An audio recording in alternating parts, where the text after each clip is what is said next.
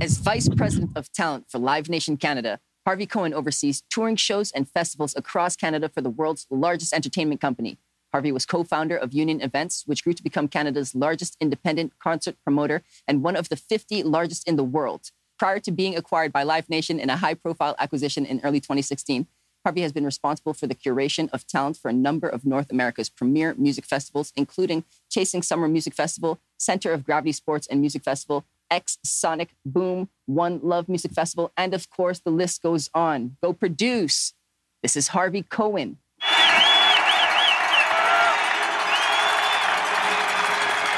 Yes, thank you, Harvey, so much for being here. Yeah, I want you to know that we do very much appreciate your time. So let's go ahead and make the most of it and go produce, shall we? All right, thanks for having me. It's an honor. It's a pleasure. The first segment that we like to kick it off with is called The Basics. This is how we just groove right into it. What I like to start with in this segment is my favorite question. I find it really sets the tone for the whole interview. So I'll start off with it and I'll say, what's your first musical memory? Oh, shit. Yes. First musical memory. Wow. Probably like, listen, my mom, when I was a little kid, used to teach like aerobics and aquasize classes. So she had like a huge record collection that she would make mixtapes together to like teach classes with. So like sitting on the living room floor playing some, like they're still around somewhere. I should go dig into her basement, and they're probably not in great condition, but there's a lot of the old Springsteens and a lot of the, the old late 70s, early 80s tunes. Yeah. That's awesome. So did you ever find yourself like digging through them, or you're just around her as she was making use of all the records? No, we would dig through them, but at the time, I don't think you really had a good understanding of what you were looking at, and you probably would have been touching them with baby hands. I'm sure we were ripping them up and bending them in half, and it's probably a lot of busted up album jackets at this point. But you never got in trouble because of motherly love. Of course, still to this day. That's awesome. Now, do you think that at all influenced the rest of how your career unfolded? You know what? I honestly don't think so. I have no musical skill, to say the least. Like I have, that's why I'm beside and behind the stage, because I'm growing up like grade 6 band, maybe for a few months here and there. And really, we weren't necessarily a musical family per se. So it was obviously, we always had a great appreciation for music. There was always music playing in the house, but would I say it led me into the concert promotion, being in the music business? No, probably not. I think I got into the music business more because I never wanted to have what I used to say a real job. Right. Yeah, that's scary. Real jobs. Yeah. So when you were getting into this world of promotion, what was the first lesson that the industry taught you?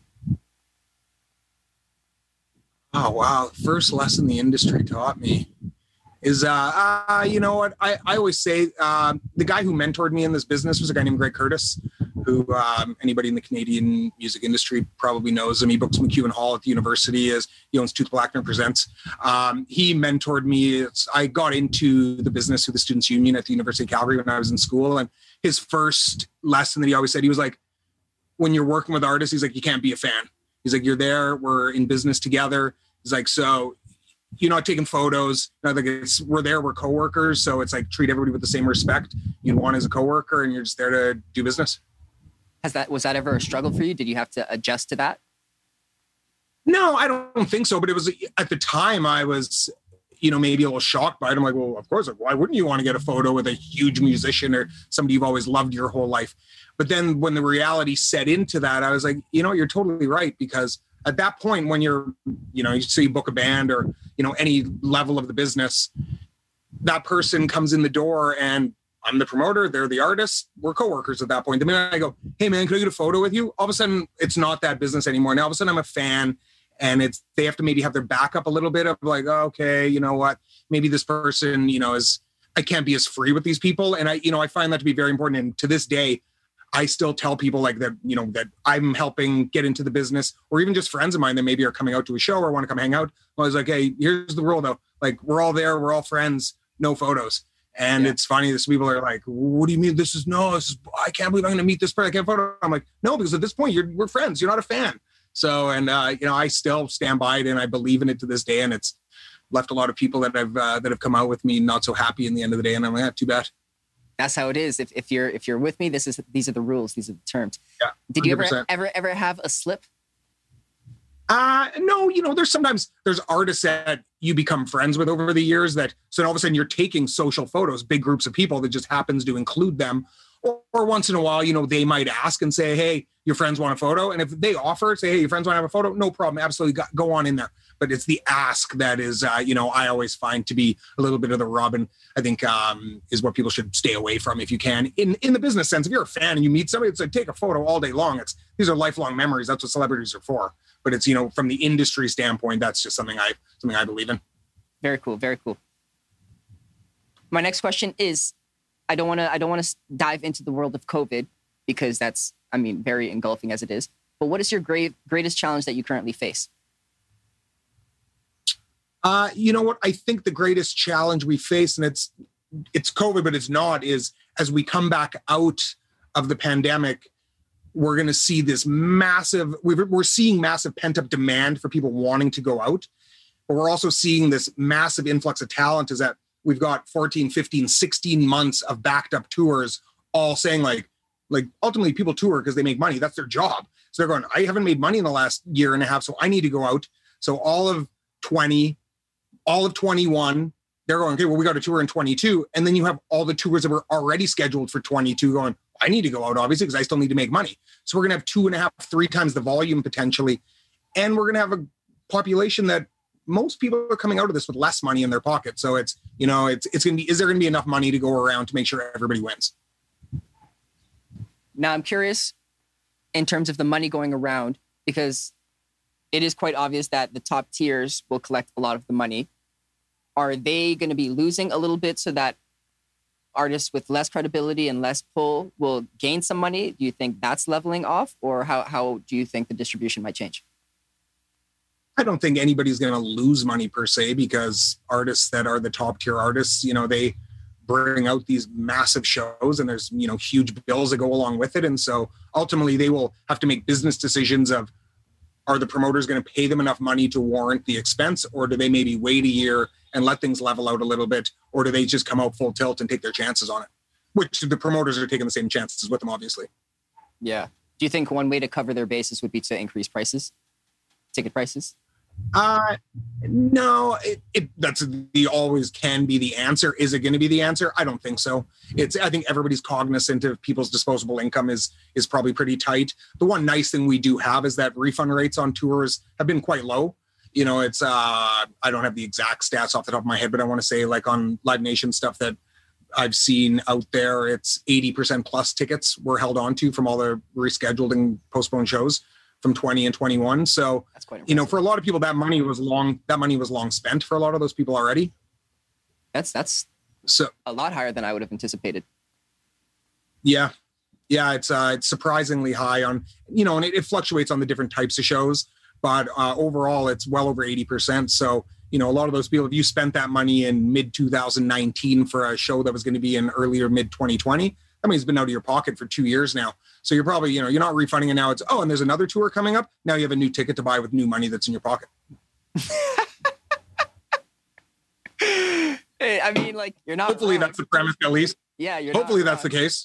And then at the same time, hopefully they won't complain about being able to attend 2 different tours. You're still 100%. To do it. And we're seeing it. Canada's obviously quite far behind in a number of the other markets, but we're starting to see stuff going on sale in Canada. But in the US and Europe, overseas, like sales have been phenomenally high for shows that have gone on sale, which is great news. Everybody knows that. You talk to anybody in the streets, people are pumped to go back out when they get the chance to. And obviously different age demographics will probably get back out there a little bit slower. Younger people will be, they're beating down the doors to go back out again. So, but the demand has proven time and time again so far worldwide that the demand is there and people are itching to get back out. I'm a little upset that Canada's a little behind, but in the countries that are a little bit ahead of the game, have you seen any health restrictions that they may have implemented that allow them to get to where they are in terms of events?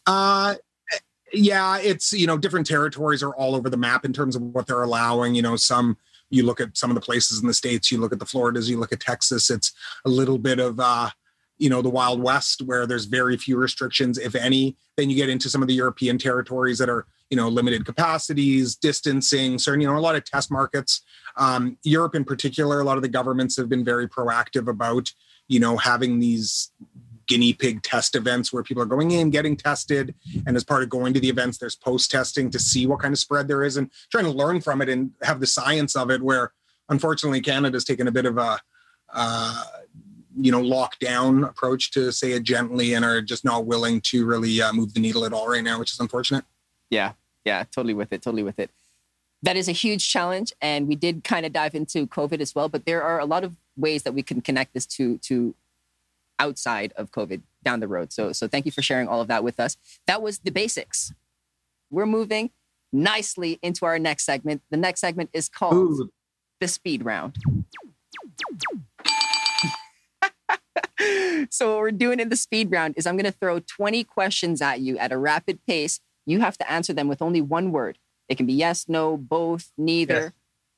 Okay. And then at the end of them, you have the opportunity to justify them. But other than that, let's just have some fun. Oh, man. Okay. Okay. Let's do it. What is your favorite music genre? Wow. 3. That was my answer. Wow. You don't call the shots. There we go. Call Okay. the shots. Okay. Oh, that's hilarious. Of the past events you've been a part of, which is your favorite name? Favorite name? Artist name, you mean? No, of the event. Chasing Summer. Chasing Summers. Yeah, it's 2 words. Hey, all good. If movie is to watch, then Netflix is too. Movies? Repeat that? If movie is to watch, then Netflix is too. Do you prefer to read or to watch movies? Read. 100%. 100% read. You are the recipient of the Western Canadian Music Awards Talent Buyer of the Year in 2007, correct? Correct. Ooh, what is your favorite time of day? Late. At the end of the day, you want a nice big glass of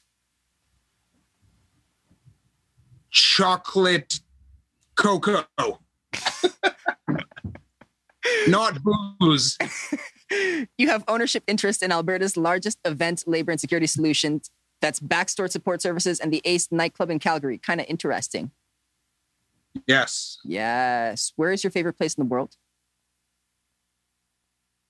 Maui. Breakfast or dinner? Dinner. Do you want to continue dabbling in movie production?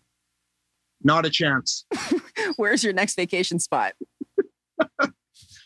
TBA. Could be next week. Do you have any nicknames? No. Is the future of... Yes, I do, actually. Jumongous. Jumongous. Is the future of Canadian events bleak? Not at all. Absolutely not. What is your favorite animal or plant? Animal or plant? Dog. Who is an artist that you currently find the most exciting? Wow. Oh, man. Let's see. You can't narrow that one down to one. We're going to have to come back to that one. Back to that one.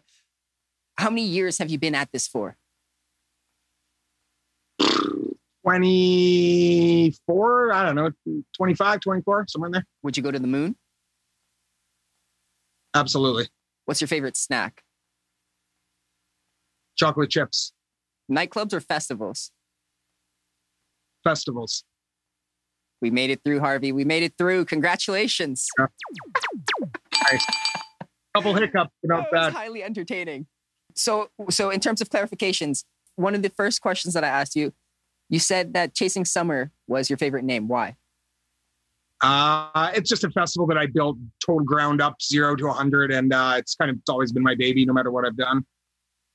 Totally fair. And then ownership interests. I find this quite interesting. This happened a little bit into your career. But being part of Backstage Support Services in the Ace nightclub in Calgary, can you share a little bit about that briefly? Oh yeah, I thought it was supposed to be one-word answers. So that's what. Oh no. Yeah, now we're in the justification part. Oh okay. We Backstage Support, which is now called Experience Ambassadors, grew out of a need in the market locally in Calgary when we were the promoter, but we were also finding that having suppliers, we couldn't necessarily get staffing that we needed. So it started off more as stagehands and riggers. And then, so we started that, and then it expanded into event security, and it just grew and grew. So, and, same with the venues. It was, Just like companies like Live Nation own venues, it became one of the things when we had union events. It was we needed venues. So we opened the Starlight Room, and then the Ace came later on. Great place to put shows and bring good music to people. That's what you got to do. Hey, that is what you got to do. I want to clarify on the film production. So I know you have some experience with Red State, and we're going to talk about that a little bit further. Okay. But why the resounding no? Well, the only reason I ever got into film production was my business partner in union events, Nayland McMillan, has a background in film and a heavy interest in it. And so we had a few film projects across our plates, and Red State being the biggest of them all. So Kevin Smith, who's obviously a renowned director, producer, and actor, we worked with him a ton. We toured him across Canada, across the US, into Europe, even on his spoken word tours. And through that, a business relationship and a personal relationship grew, especially between Kevin and Nayland. And through that, we executive produced and invested in a few different films, either Red State directly that Kevin produced and a couple others that were people in his camp worked on. And it's just not really for me. Were they financial successes? Not particularly. Were they a ton of work? And it's not something that I really have a passion in. So if we made a boatload of money in it, I'm sure I could learn the passion. But they weren't blowing down the doors. But it was a great experience. It was something really outside of my comfort level and outside of my real know. So having a movie that premiered at Sundance was definitely a cool experience. Get to go down there and just kind of see a different world of the entertainment business that I had no real firsthand knowledge of before. So it was, definitely something for the memoirs, but not something I need to do a lot of. Fair. Very nice. Yeah.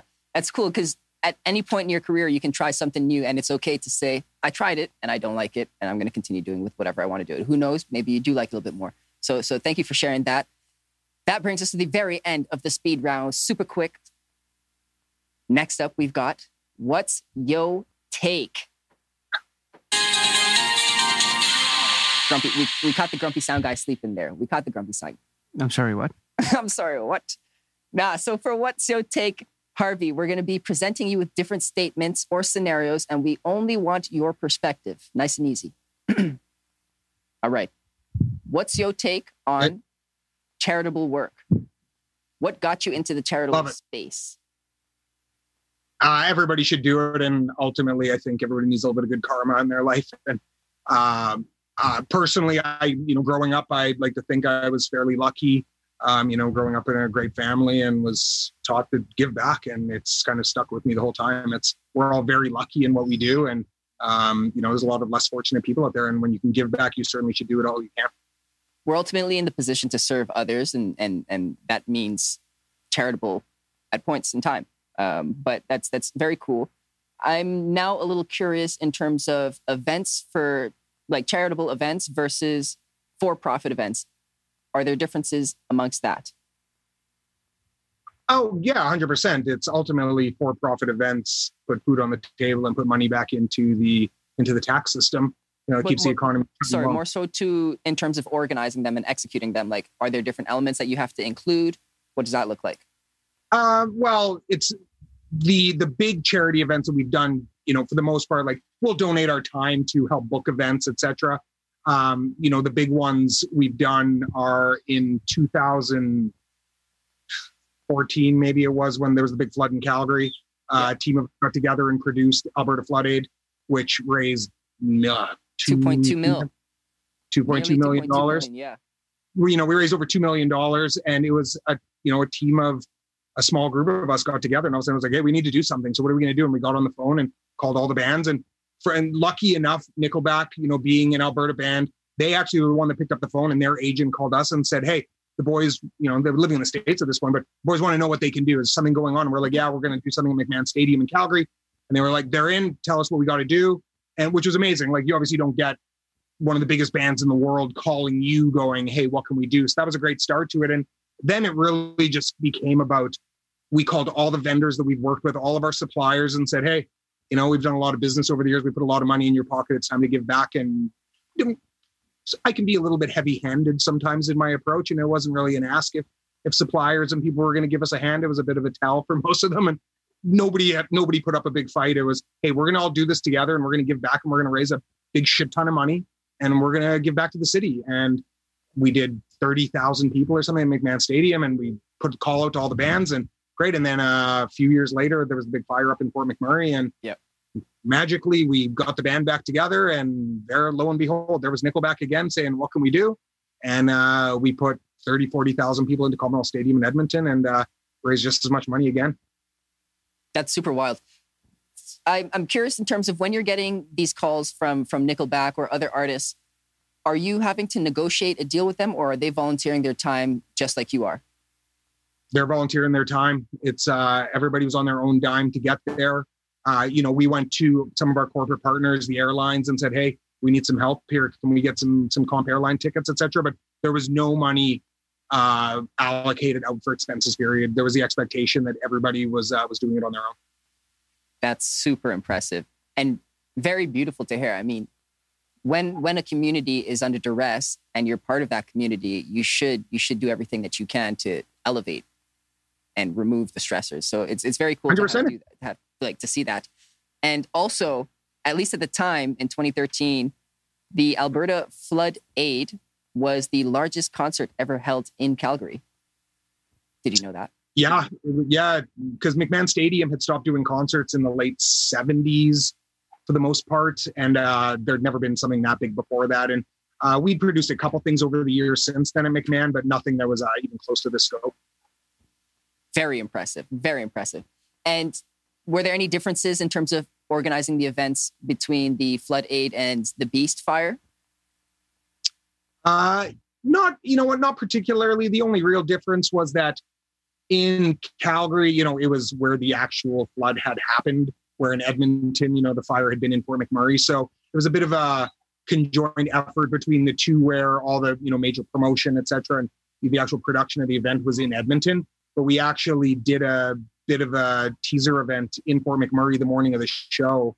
Brett Kissel and his band and myself and a couple other crew flew up. We had somebody donated a private jet for us. We actually flew up to Fort McMurray that morning. Brett did a free show in Fort McMurray as a give back to the people of Fort McMurray, who are the ones who would actually, suffer the effects, which was awesome. So we had thousands of people outside. It was a pancake breakfast. Brett did a free show for everybody. We got back on the plane, flew back to Edmonton, and then played again that night and at Commonwealth Stadium. So it was different in that sense, that in Calgary we were right in the heart of it, where in Fort McMurray we were a little bit removed in Edmonton, but obviously having Commonwealth Stadium at our disposal and the drawing power and suppliers, vendors, etc. But we welcomed down, thousands of people came from Fort McMurray for the show too, which was really awesome to see. And with Dignity, the Prime Minister came to both events, and it was the support was unbelievable. And just felt great to be able to give back. It's a ton of work, obviously, and it's more work to produce that than it is to produce a big show when you're just writing checks to people.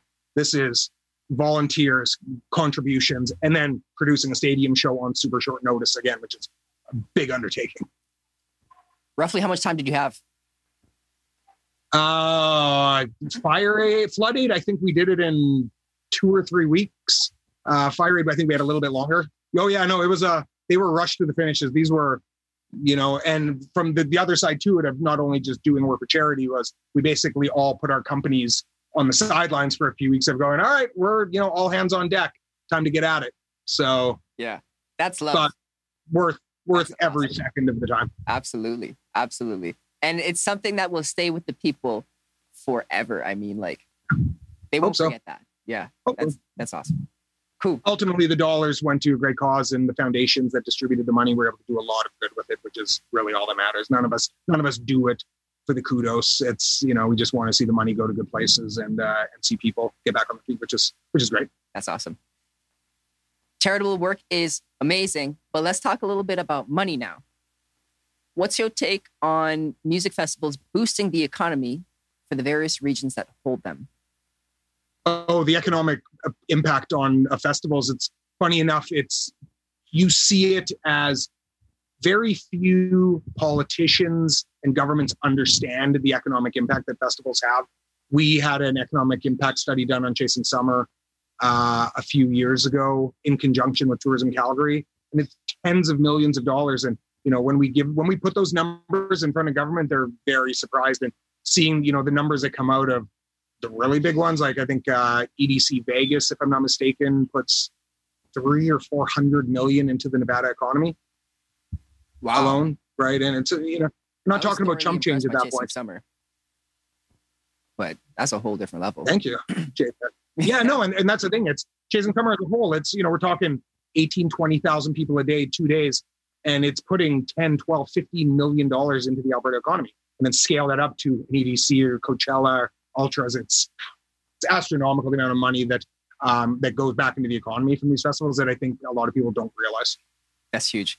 Okay, so Chasing Summer, obviously, at this point in time is, or not today, but it has contributed to the economy. But what about at the beginning, the first couple of years? What were some of the struggles that you had starting it up and growing it to what it has become? I would say the regulatory process of it, we ran into problems. The original venue was Fort Calgary in downtown Calgary, which is amazing. Green space right in the middle of the city. Fantastic. You know, so originally it was getting the community on board. Needless to say, they weren't all that excited about having. There'd been some other music festivals at Fort Calgary. There was a couple annual Stampede festivals there. They're generally rock and country stuff. Having dance music in the middle of downtown, the association didn't love the idea by any means. We had worked with the president of the Community Association on X-Fest and a couple other things we'd done at Fort Calgary. So we had a relationship there. But it took, you know, a good few years to really show them that we were there to work with them, not against them. And they came totally around on it. And we did everything, all of our festivals there that we did, like X-Fest and some of the other ones. We would distribute free tickets to anyone that lived within a few block radius of the festival, got free tickets to come down. You know, other ones isn't Chasing Summer, but we did Virgin Festival in Calgary there in 2008. And there's a senior center right across the street. We actually got a bus that took seniors grocery shopping one evening during the festival to just give them something to do so they didn't have to listen to us blasting tunes all night long.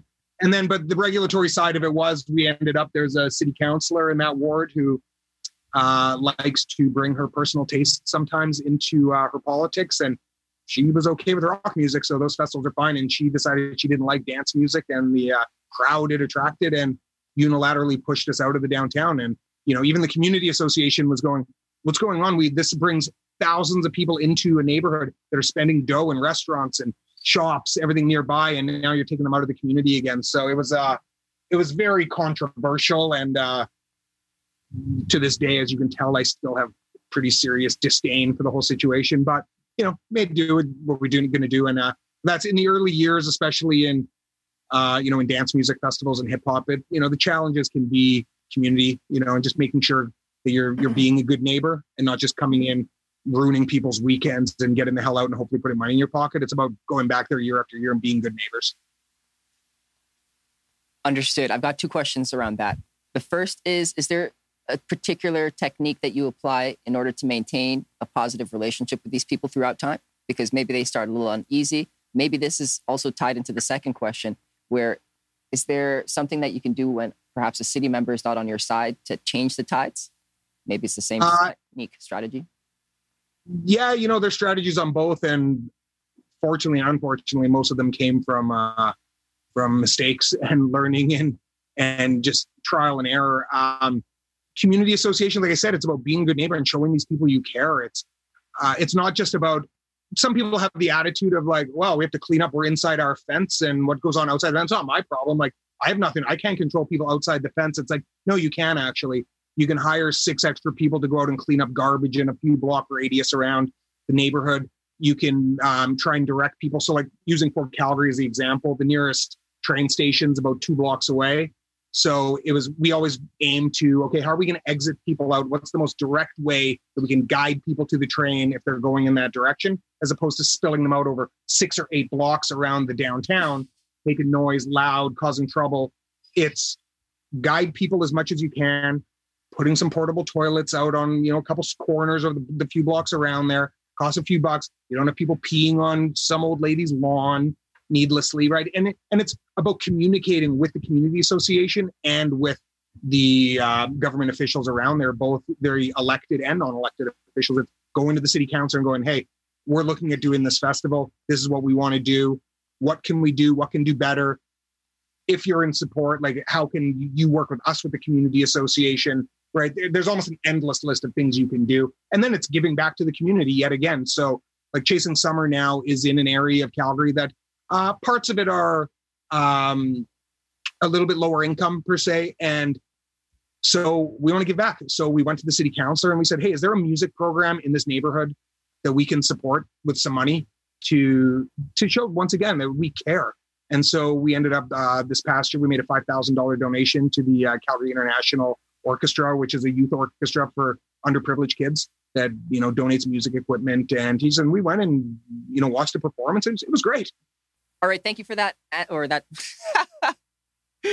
Thank you so much for that response. My next question for you is around artists. What's your take on artists being easy to talent buy?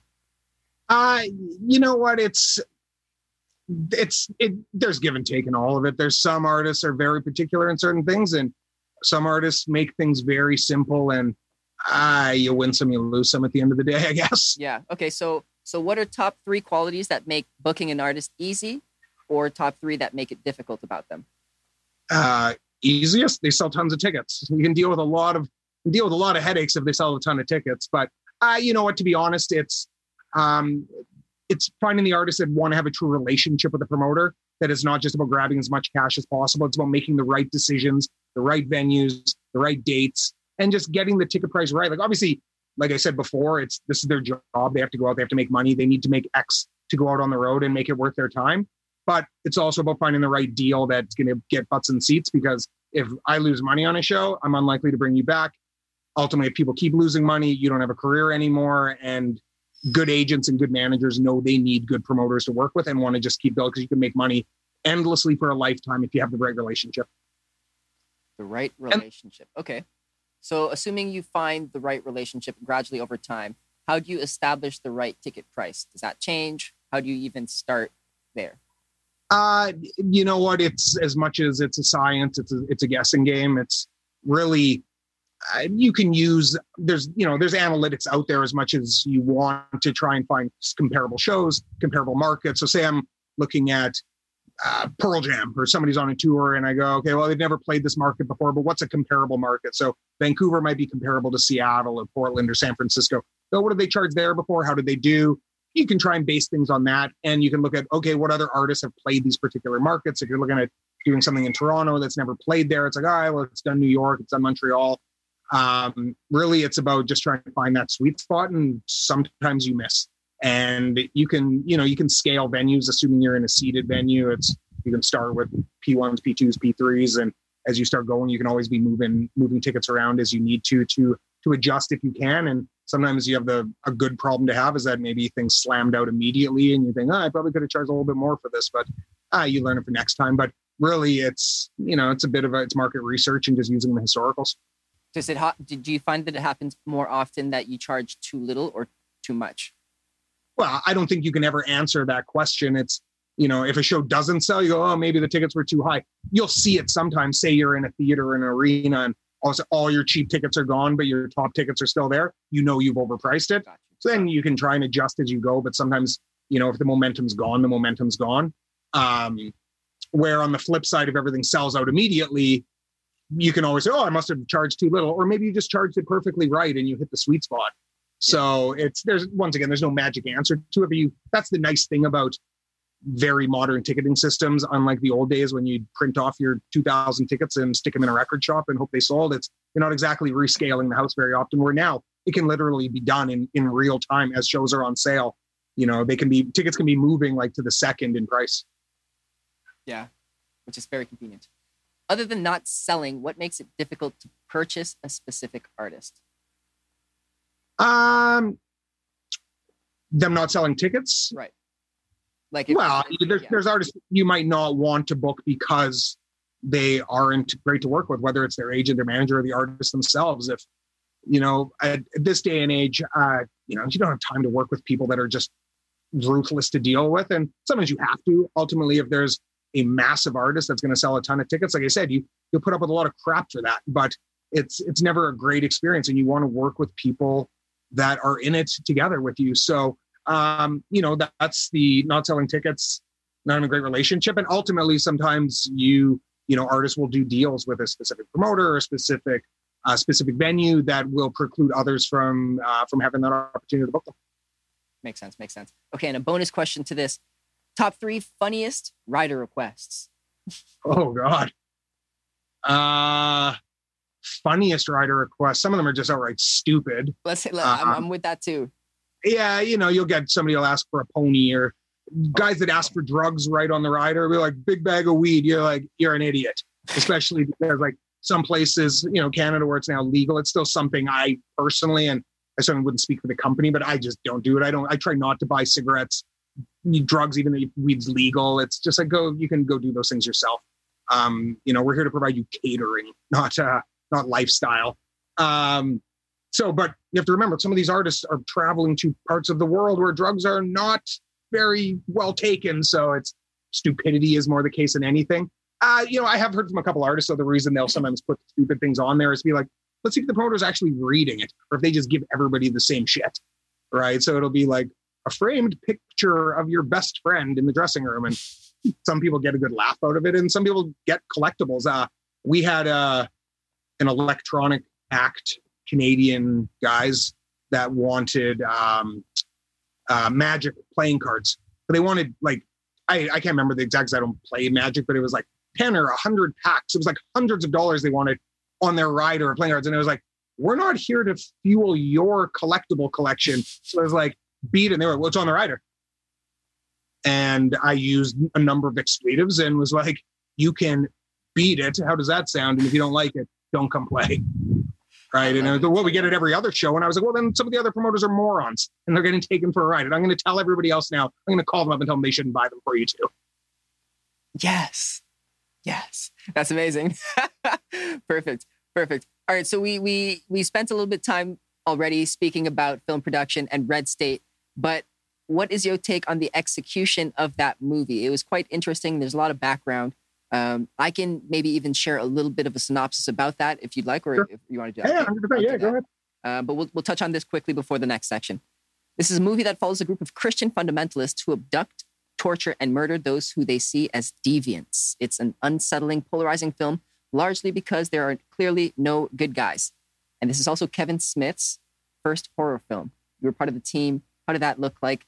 And then we'll touch a little bit on the protest, and then we'll move on to the next segment.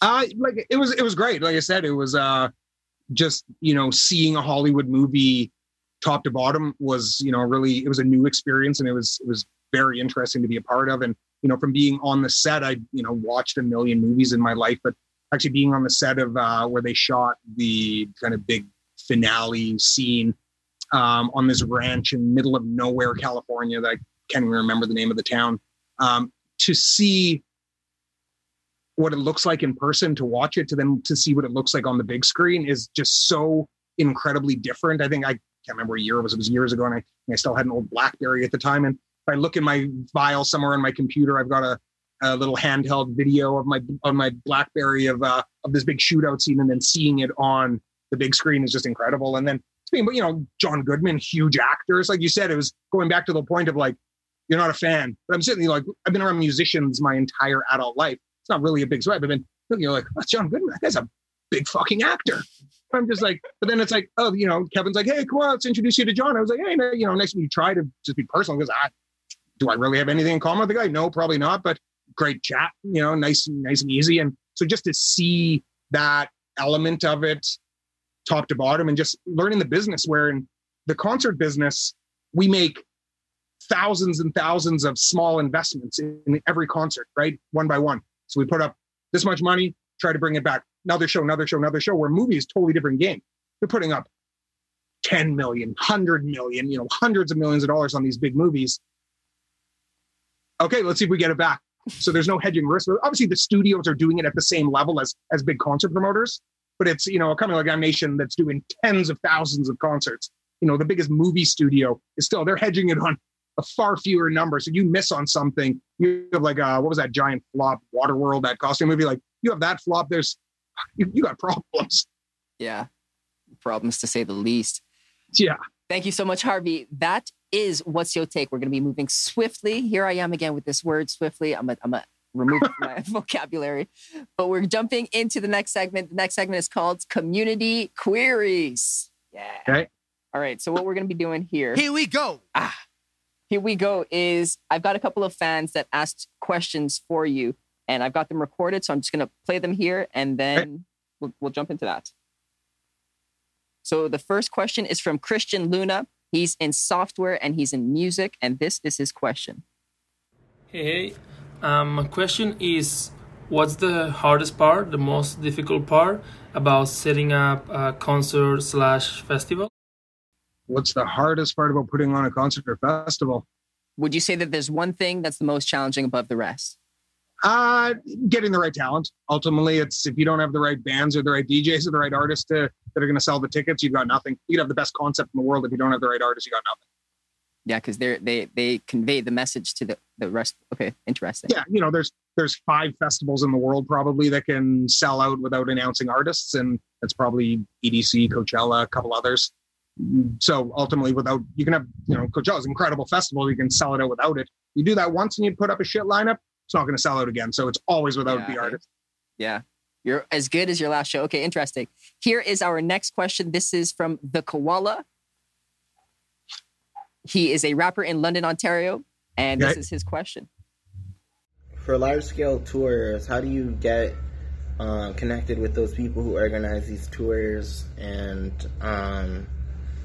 what are your options as an independent artist who wants to tour with artists with big names? So I'm assuming he wants to open for artists on tour. Yeah. And Aspire, ultimately those slots are almost always through the artists, the headliners. So whether it's being involved, whether it's their label, through their manager, or with the artist directly, that's the promoter generally has very, very little impact in choosing who the support are on, especially at the top level. So you want to get out at the theater and arena level, it's working with, like you said, it's signed to the agency, manager, or having a relationship directly with that artist. Fantastic. Big shout out to The Koala. He's on Instagram at The Koala with 2 A's at the end. Our last guest or our last fan question is from Sam Salvo, and she is a musician out on the west side of Canada. So what's up, everybody? My name's Sam Salvo. Stoked about the opportunity. Big shout out to Go Produce for putting this stuff on. Super rad dude that's running the page there. And yeah, so my question for the interviewee today is, what are you looking for, like when you go to hire someone for kind of like a background, like sound tech and, such positions at live concerts? Not so much like obviously performing, but the background stuff. I look forward to hearing your response because I'm trying to step foot into that here in Vancouver as soon as possible. So, thanks so much. And thanks to Go Produce. And if you want to check out the music, hit up the Instagram. It's _SAMSALVO _Sam Salvo. Thanks so much. Take care, guys. That's Sam. All right. Awesome. What you got? In terms of like hiring staff, and talking about sound techs and staffing at the events, it's generally through the suppliers we use. Per se, the promoter, we won't go out and hire an individual sound tech. So we're bringing in a sound company that's going to handle our sound, lighting company, security company, and the venues will handle, most of the internal staffing themselves. So it's really when you're out at shows, go up, talk to the sound guy, see who they work for, look at the road case on the side of the stage, see what company's name is on it. Go talk to the venue, talk to the manager, see if they're hiring people. That's really what it is. And then I'll have to check out Sam's music. Hey, nice. Thank you, Sam, for that. Thank you for your response, Harvey. That is the community queries. We've got one final segment. The last segment is called Clear the Air. I like that one. We've been playing around with the transition noises. In Clear the Air, our final segment, I'm going to ask you to bring clarity to these more dense questions. We're talking more about union events and Live Nation here. So the first question I got for you is, how is union events created? Really, I was getting out of university. I'd been involved with the Students' Union, like I said earlier, through the Events Commission and, through some elected positions and then hired positions, just learning the game, putting on concerts. And it was time for me. Like I said, I was finishing university. I was like, I don't really want a real job and got some money saved up and I think throw some pretty good parties. So maybe time to throw my hat in the ring. And Nayland McMillan, who I mentioned earlier, who was my business partner in Union, he was from Edmonton and he had a concert company that he'd been doing on his own called BAD Concerts. out of Edmonton for, 5, 6, 7 years in the mid to late 90s. And he focused on mainly, a lot of like rock, punk rock, metal. And coming in out of the late 90s, dance and hip hop had obviously really exploded at that point. And that was kind of a focus for me at that point. And so he still kept his other company that dealt with more on the rock side. And then together, he was starting to delve a little bit more into the dance side as well, because, the community in Edmonton, there was a fairly sizable after hours community at the time there. And so he wanted to get into that, but it didn't really fit the mold of what he was doing on his other projects. So we decided we would get together and do some parties together. And one thing led to another. And it was very slow and organic growth. Like we started the company in 2000 and, we both kind of worked out of our houses in Calgary and Edmonton and just slowly grew, started working into more territories. Then it was like got real offices. And then, eventually we were very Western Canadian based for a really long time. And then we got a fairly aggressive nudge from a couple agents to start moving into the East. And so that was what we bought a company called REMG, which Jonathan Ramos's company was, very well established at the time. And John and his team came over and that became our Toronto office. And we just kept going from there. And John eventually moved on to his, to be over at Inc. with Talal and those guys. And then we ended up selling the company to Live Nation and jumped over there. Wow. Okay, we're going to talk a little bit of the transition there. But before we get to that, this is a two-part question. First, what is your most memorable screw up with union events before Live Nations? And then what was your first major success? I feel like we're going to really enjoy this response. First major screw up.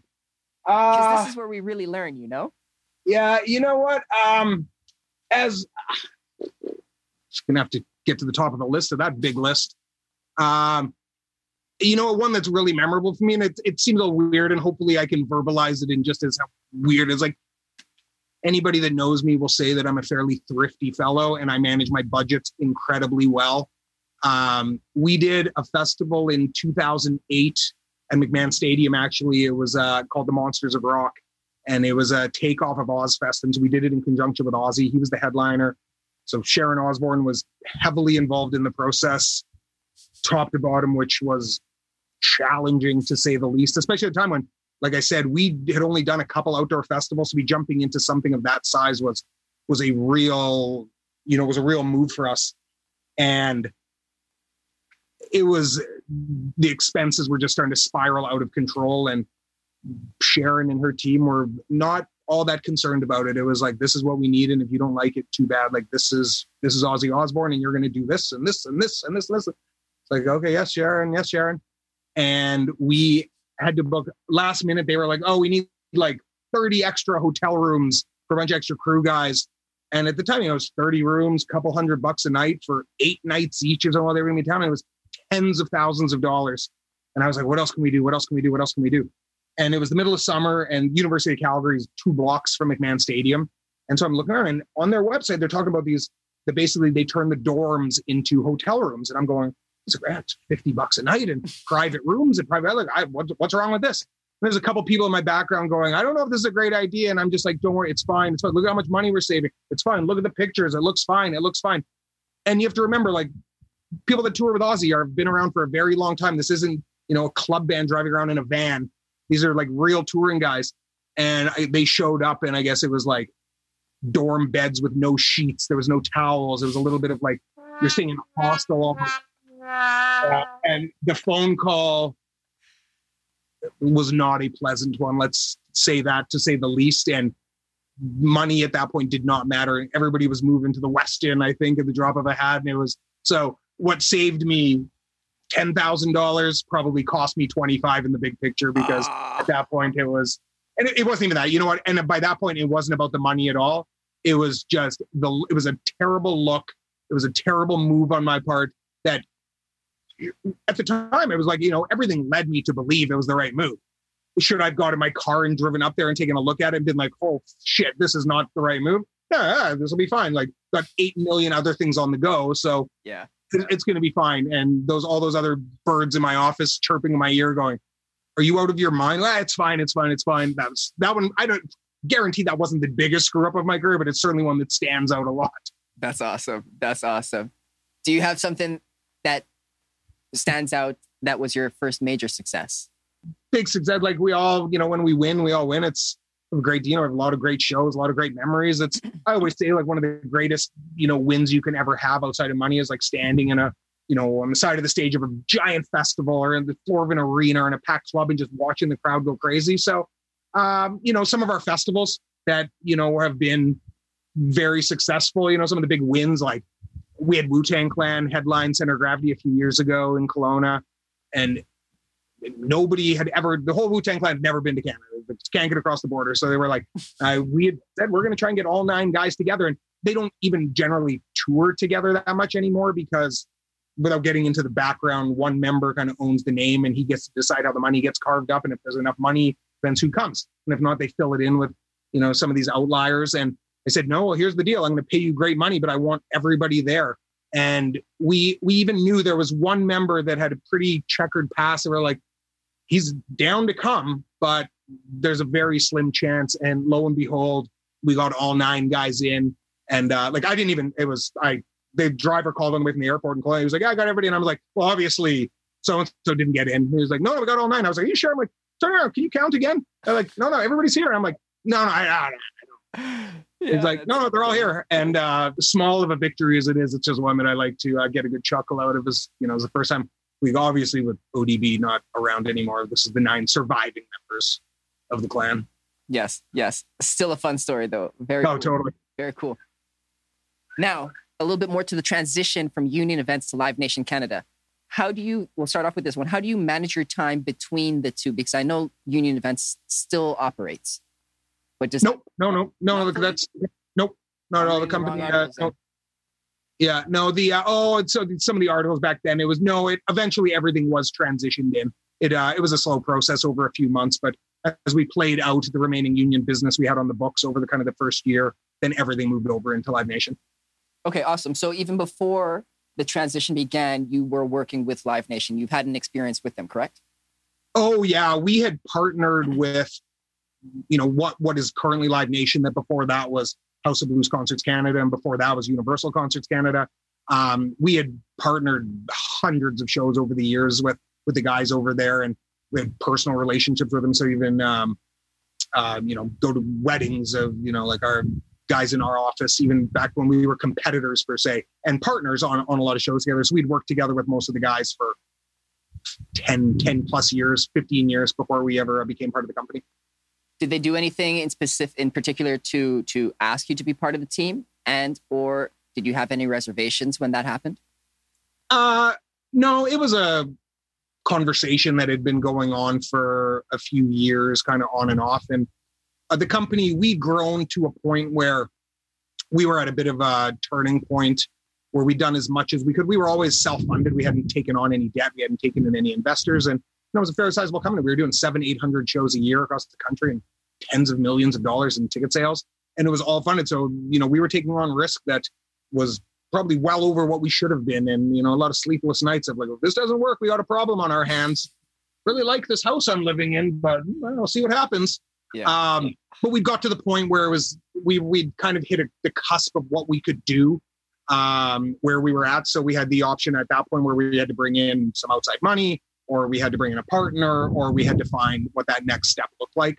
So there was some different opportunities that had crossed our plate. And like I said, we'd had a long time relationship with most of the guys and ladies at, the kind of the top end of Live Nation. And so out of the options we had, that was what we deemed to be our best opportunity. And so, like I said, there'd been some loose conversations for a few years about whether we'd be interested in being acquired. And it was the right time at that point. We had a really rough summer that year with weather on a couple festivals that canceled. And so, the reality of the risks we were taking became very prevalent. And Live Nation was certainly a company I always had worked closely with, and great people there. And so it was yes, any reservations? Yeah.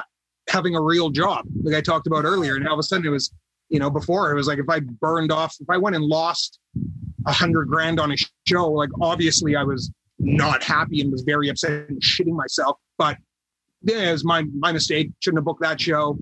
Time to find a way to make that money back. now all of a sudden you're playing with somebody else's money and you have to answer to somebody for it, as opposed to going, well, that was a bad move. You're actually answering for your job. And it's a totally different game. And ultimately just the reality, like, we do our thing, but having to actually answer to somebody. And once again, I say it all the time. People are like, how is it? How was it? You know, it's all of a sudden it's been 5 years, which has flown by. They're like, how is it? I go, way better than I ever expected it would be. And I always go 85-15 good, which is way better than I thought. And it's like any job. And even when I was doing my own thing, I wouldn't say I was 85-15 happy, because I was dealing with, it was a small, big company. It was, I was dealing with the HR, legal, on and on and on. Now it's like, oh, legal issue?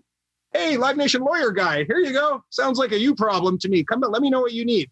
Where, right, so we get to focus on creating, building, and, putting on events, which is why we all got into this business.